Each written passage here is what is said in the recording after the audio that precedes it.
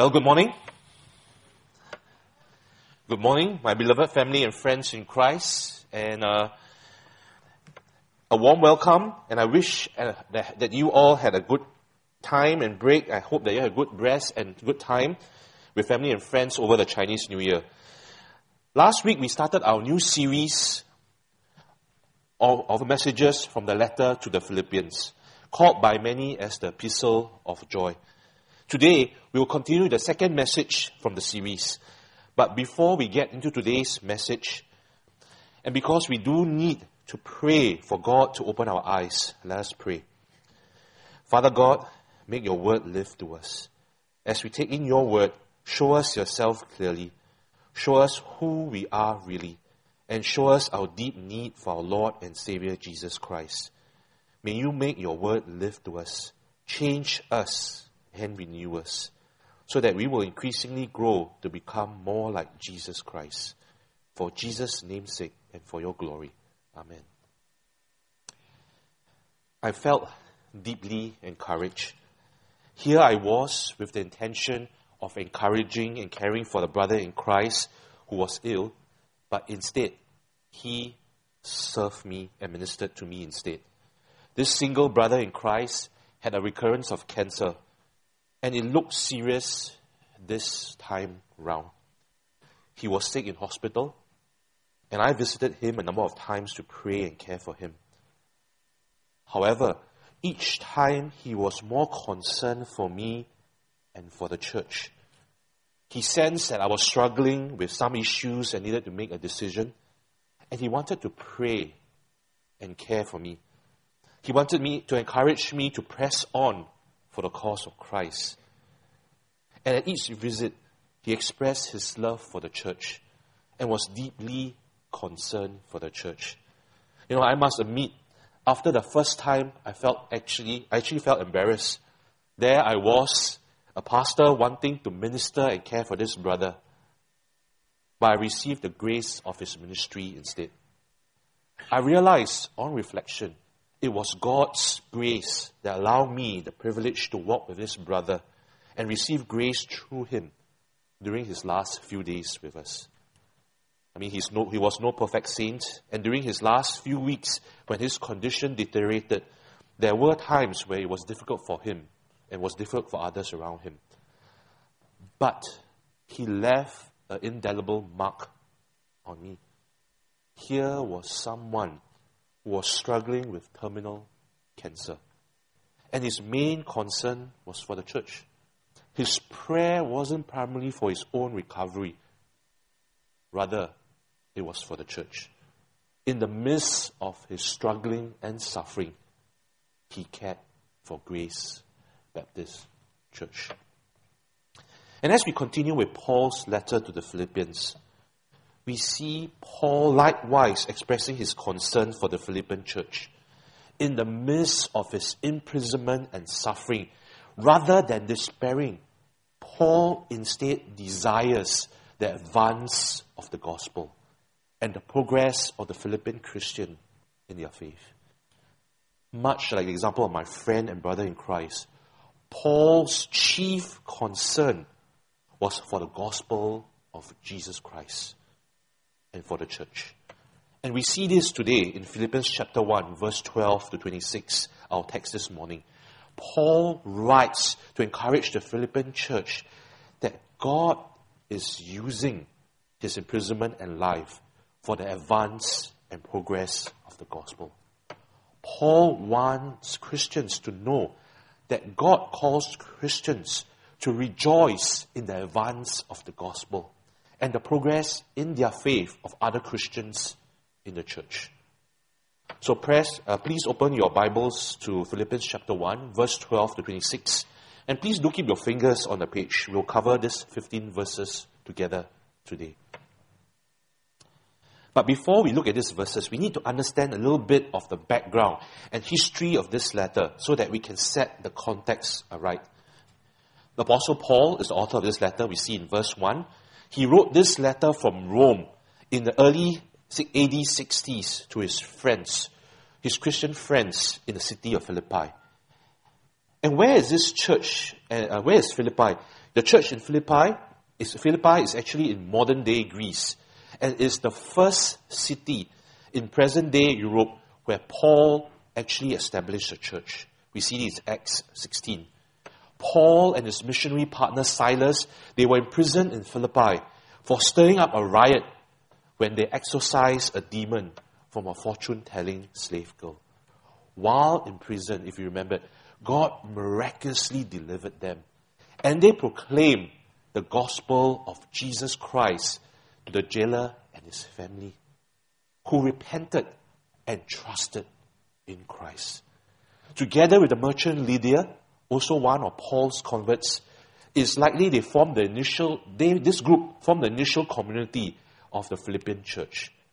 Paul again visited the church a number of times after his first departure, and they continued to support Paul's gospel ministry. They had a deep friendship and partnership in the gospel. We see Paul was in prison at this time. He was awaiting his trial at the time of the writing of this letter. Paul was facing persecution and suffering. And if you read carefully, he even wrote that he may lose his life.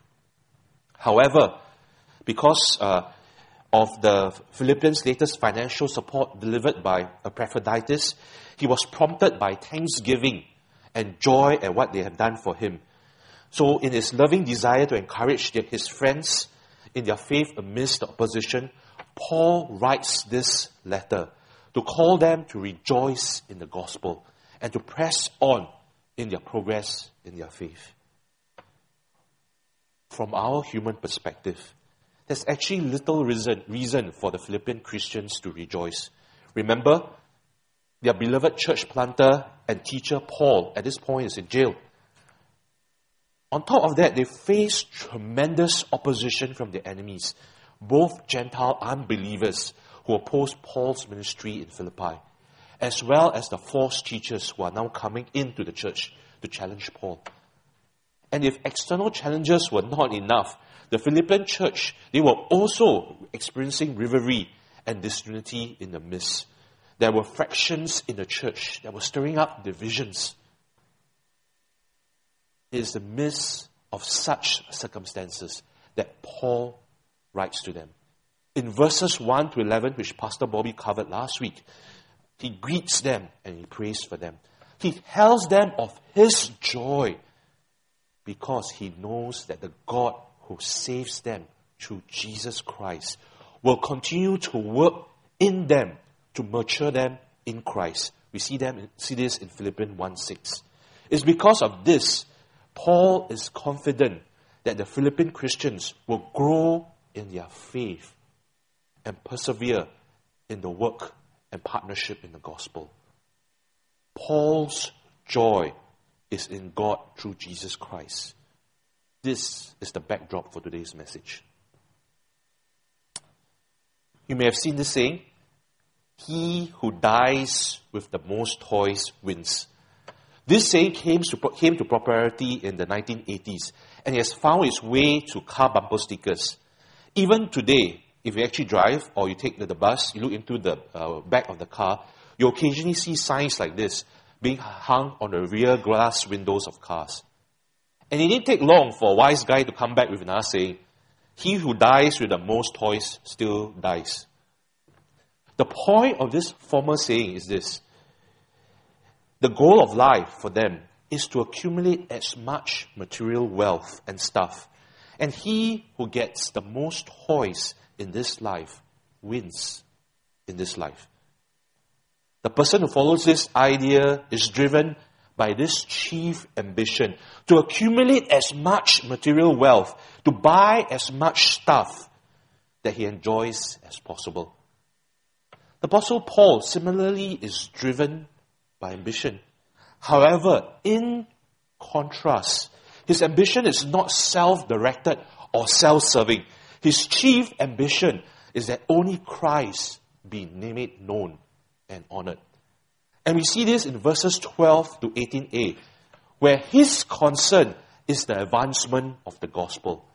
And again in verses 18b to 26, where he cares that the church is built up in the faith.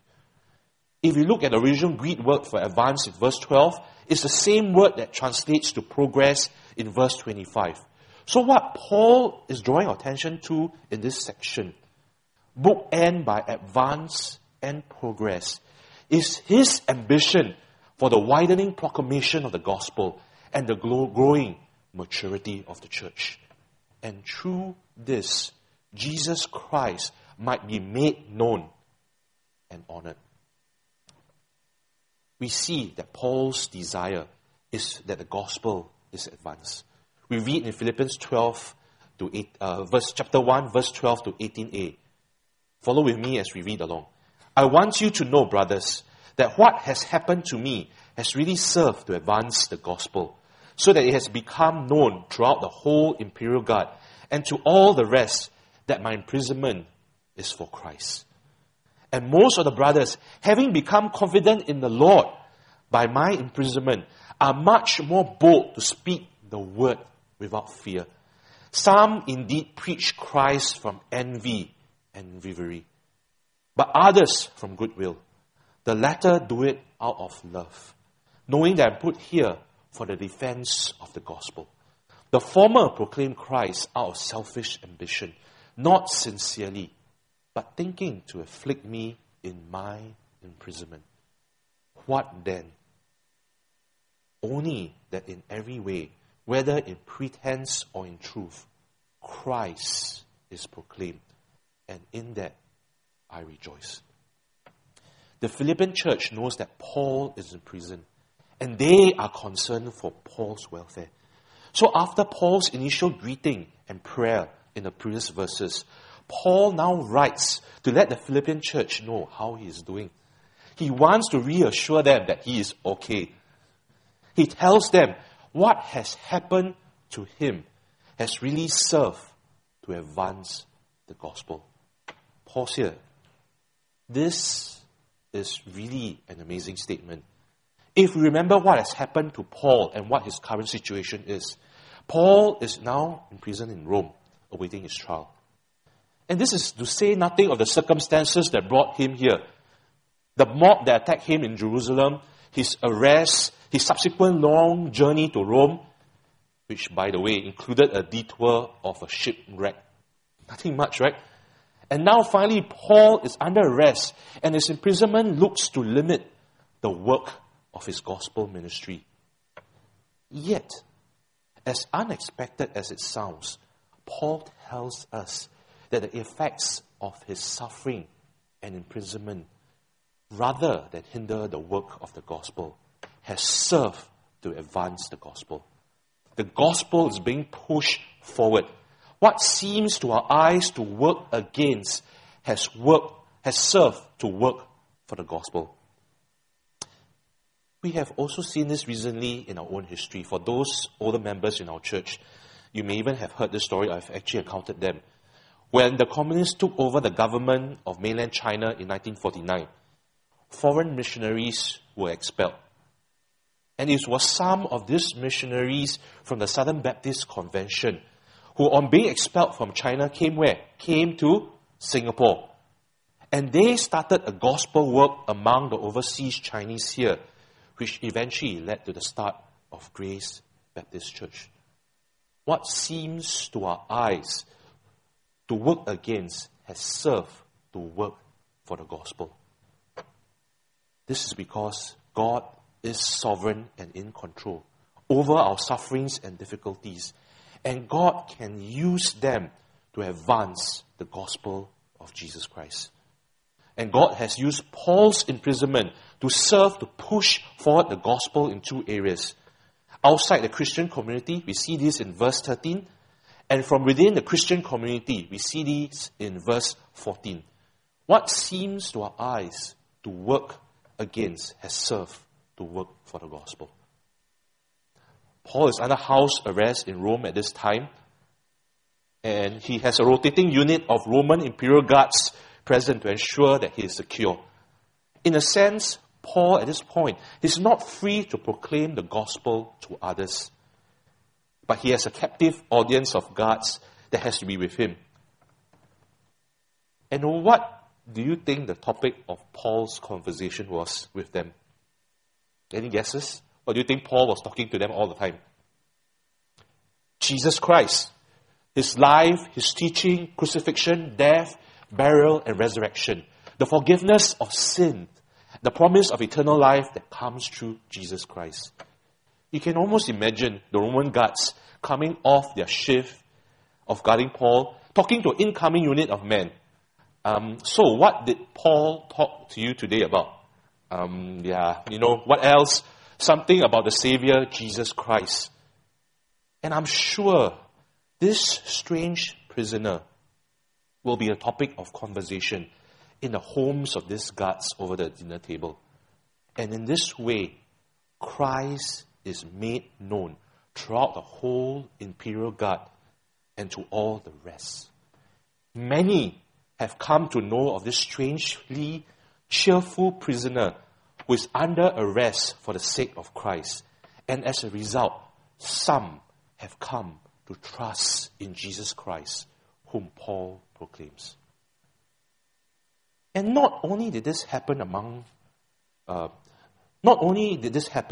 we see among the Christians, many of them have become confident in the Lord by Paul's imprisonment. Many Christians see Paul shackled as a criminal for testifying about Jesus and his grace. And for some strange reason, they want to imitate the very behavior that got Paul arrested in the first place. Perhaps Paul's boldness and confidence in Jesus Christ has served as their example. Or they saw how God was working through Paul despite him being in chains. But whatever the case, these Christians were emboldened. They are much more bold to speak the word and proclaim Christ without fear, and the gospel is pushed forward. Till this point, we can almost understand Paul. But look with me in verses 15 to 18a. It holds a further surprise. It is strange for a prisoner to be joyful in a cell. It is unusual for the same prisoner to keep on talking about the very thing that placed him in an arrest in the first place. It's almost counterintuitive for others to know that he is in prison, then imitate his actions that led to his arrest. But as I read this passage, what was most unexpected is for a leader like Paul to rejoice in his rival's success. You see, among those who were boldly speaking about Christ, there were two groups with vastly different motives. There was one group over here who proclaimed Christ out of their selfish ambition. They preached Christ with insincere motives, from envy of Paul and rivalry with Paul. Their goal is to afflict and cause Paul hurt and pain, even as Paul is in prison. Perhaps they sought to increase their influence by having more converts than Paul. Maybe they want more bragging rights. Paul, I have more converts than you. Or they sought to undermine Paul's credibility and to reduce his influence by claiming that Paul was in prison for shameful reasons. Then we have another group over here who actually preached Christ out of love for Paul. They proclaimed Christ out of goodwill to Paul, knowing that Paul was in prison for the sake of the gospel of Jesus Christ. They proclaimed Christ truly to advance the gospel that Paul so loved. Either way, whether out of selfish ambition or goodwill, Paul rejoices. Paul rejoices. How is it that Paul can rejoice at his rival's success? You see, the group that proclaimed Christ out of selfish ambition still preach the gospel. Paul was pointing out their wrong motives and not that their message was wrong. If you remember reading in the letter to the Galatians, Paul actually strongly condemns those who preach another gospel, a false message. However, he did not do so here. The content of their message of the gospel was still accurate and faithful. But they did gospel ministry with ill will and wrong motives. And Paul did not endorse their motives. But he was joyful, nevertheless, that the message of Jesus Christ was getting out in spite of their motives. Paul's desire was that the gospel of Jesus Christ is proclaimed. Paul's concern was that only that Christ be made known and honored. What about you? Is your concern that Christ be made known? Are you tempted to play it safe? Do you keep a low profile regarding your loyalty and allegiance to Jesus? Do you avoid any opposition, real or imagined? Or do you talk about Jesus to your co-workers, fellow students, neighbors, or family members? Do you take risks for Jesus Christ?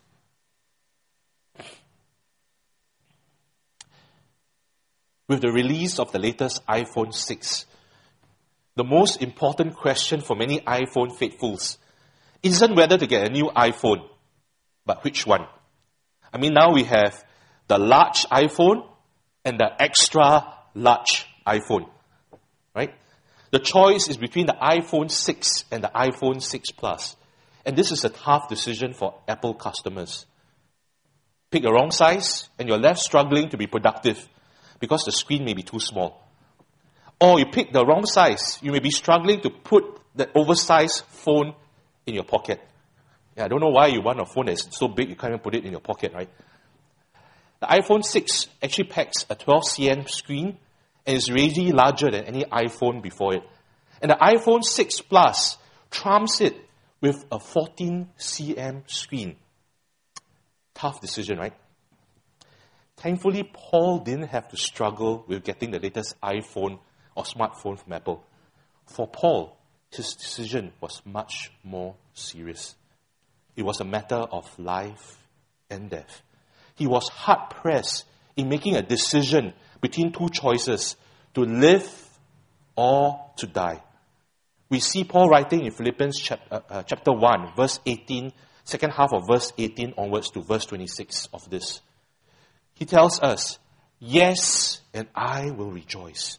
For I know that through your prayers and the help of the Spirit of Jesus Christ, this will turn out for my deliverance, as is my eager expectation and hope that I will not be at all ashamed, but with full courage, now as always, Christ will be honored in my body, whether by life or by death. For me, to live is Christ, and to die is gain. If I'm to live in the flesh, that means fruitful labor for me, yet which I cannot choose. Yet which I shall choose, I cannot tell. I'm hard-pressed between the two. My desire is to depart and be with Christ, for that is far better. But to remain in the flesh is more necessary on your account. Convinced of this, I know that I will remain and continue with you all for your progress and joy in the faith, so that in me you will have ample cause to glory in Christ Jesus because of my coming to you again."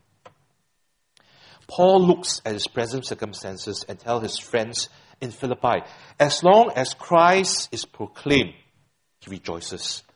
And then Paul looks at what is coming in the future, his long-awaited trial and its outcome. And Paul again rejoices.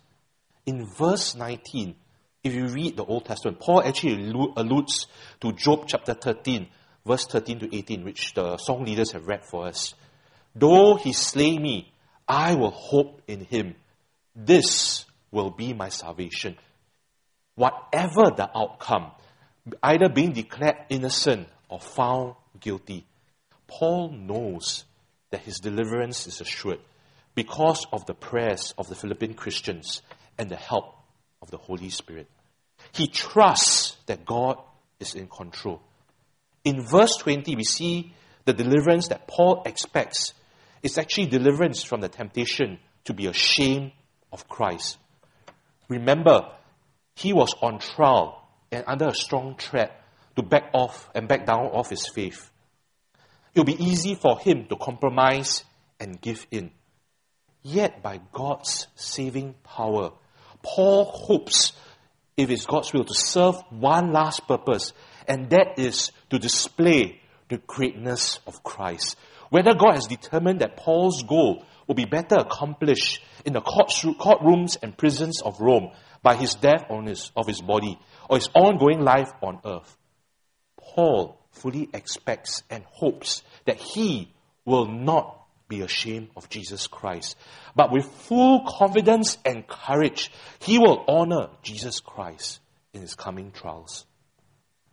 Whether he is released from prison or he dies as a result of his imprisonment and trial, he wants to honor Christ above all. And to have Christ honored is to have Jesus Christ shown to be great.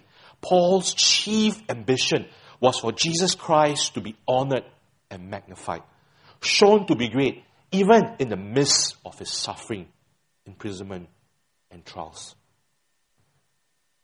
And in verses 20 to 21, Paul tells the Philippian Christians that he actually anticipates two possible outcomes for himself. Either death as a result of his imprisonment and trial, or life as he's released. For Paul, to live is Christ, and to die is gain. And Paul tells us what this means in the following verses, in verses 22 to 23. For Paul, living means that he will continue in fruitful labor in the gospel ministry for Christ's sake. And dying for Paul is gain. Get the word there. He says is far better, as it means that he can depart and be with Christ. It's not that Paul has some suicidal tendencies here, but rather he considers that if he dies as a result of his trials and imprisonment, that result is better for Paul. The latter outcome, dying and then dwelling in Christ's presence, is far better, and it is Paul's desire. Pastor and theologian Dennis Johnson writes, what makes death gain is not the earthly misery that it puts behind us, but is the heavenly delight into which it will usher us. The delight of being with the Savior who loved us and gave himself for us. Paul's desire to depart from life on this earth is ignited by his longing to be as near to Christ as possible. If his personal longing were the deciding factor between life and death, Paul will gladly choose martyrdom that will swiftly bring him to his King of grace. However, in verses 24 to 26, Paul decides that his being alive is more necessary for the sake of the Philippian Christian. Paul hopes that he will remain and continue his gospel ministry among the Philippian Christians, so that as a result of Paul's teaching and ministry, they will progress in their faith. They will have joy in their faith. Paul wants the church to mature and grow in their faith. And finally, when Paul is released, released from prison comes, he will get to be with them and to help them grow in their faith. And they will ultimately give glory and praise to Jesus Christ for Paul. Paul's passion for Christ leads him to want to exalt and magnify Christ by building up the church. Paul, as much as he is a hero in the faith, merely points to Jesus Christ, who, though he was equal to God, left heaven and came to earth, became a man, suffered, and ultimately paying the price of suffering on a cross for us wayward creatures. And the more we learn to say with Paul, for me to live is Christ and to die is gain, the more our hearts will be set free from self-interest by Christ's other-serving compassion.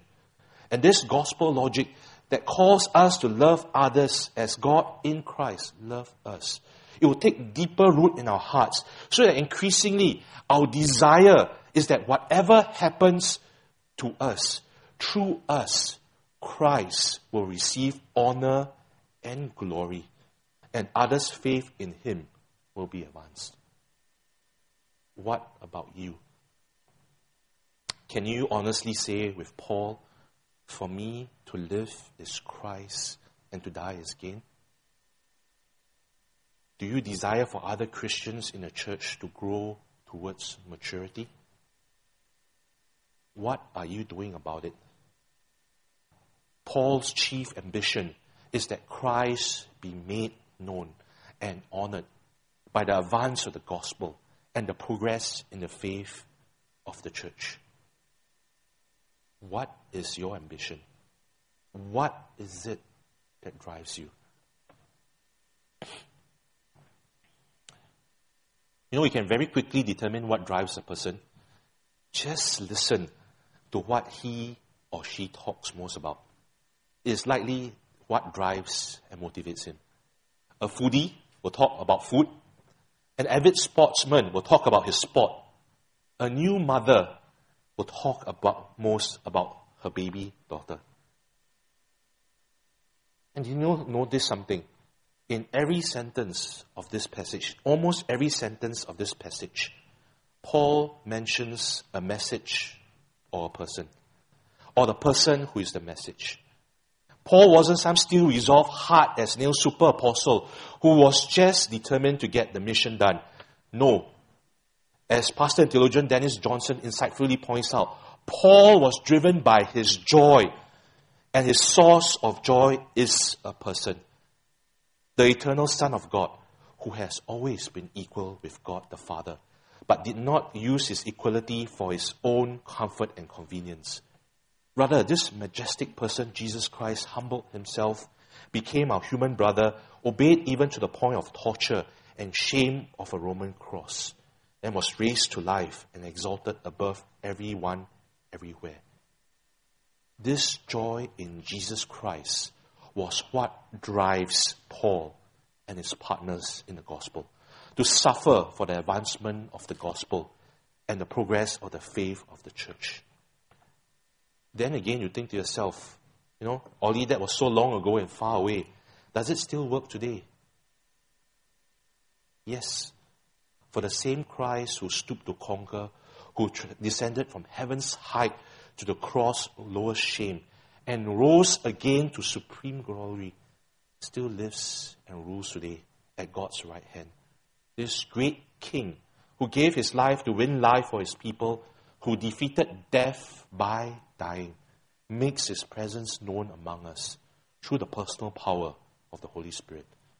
Yes, what worked for Paul and the disciples in Rome and Philippi will still work for you and me in the 21st century. We are only able to sacrifice for the advance of the gospel and labor for others' progress in the faith because Christ is our greatest gain and joy. And this serves as our heart motivation and drive, so that in our lives and ministry, our concern is only that Christ be made known and honored. Is this your heart motivation and desire? Christ is our greatest gain and joy. If this is true, it will have an impact on our church life and ministry. And I'm speaking to members of the church right now. Our church vision is a disciple-making church that transforms lives with the gospel and love of Jesus Christ. And what is disciple-making? It's simply advancing the gospel by proclaiming Christ and helping others in the church progress in the faith. We proclaim Christ and evangelize so that others will come to know Christ. We teach and build up other Christians in the church to maturity so that they will increasingly honor Christ with their lives. So if our ambition is only that Christ be made known and honored, we would be involved in disciple making. If Christ is our greatest gain and joy, our church will be involved in disciple making. And one simple way we can start is just after this service on Sunday, starting today. Do not immediately leave. Stay around for 15 to 30 minutes. Meet new people. Get to know them. Talk about the message. Share your insights and what you have learned. Pray for one another. Talk about Jesus. Give thanks to what He has done and is doing in your life. It will be awkward initially, but press on. And in this way, we make Jesus known and we honor Him. Remember the single brother in Christ? He has since been ushered into glory and is enjoying his time in the presence of Jesus Christ. But if he were around, I'm sure he'll be delighted if we progress as a disciple-making church, with our ambition only that Christ be made known and honored through our proclamation of the gospel and our growing in the faith. Let us pray. Father God, we confess that our hearts are often divided. We do not find our joy in Christ, but seek our pleasure elsewhere. Father God, take our affections and seal it for Jesus Christ. Teach us to make Jesus known and to honor Him. Help us to proclaim the gospel, to make disciples, and help one another grow in our faith. We pray this for our good and for the glory of Jesus Christ. In Jesus' name, amen. Amen. Indeed, our chief aim is to advance the gospel. And it's because Christ has redeemed us and we want to live for Him. Let us rise as we sing the song of response. All I have is Christ.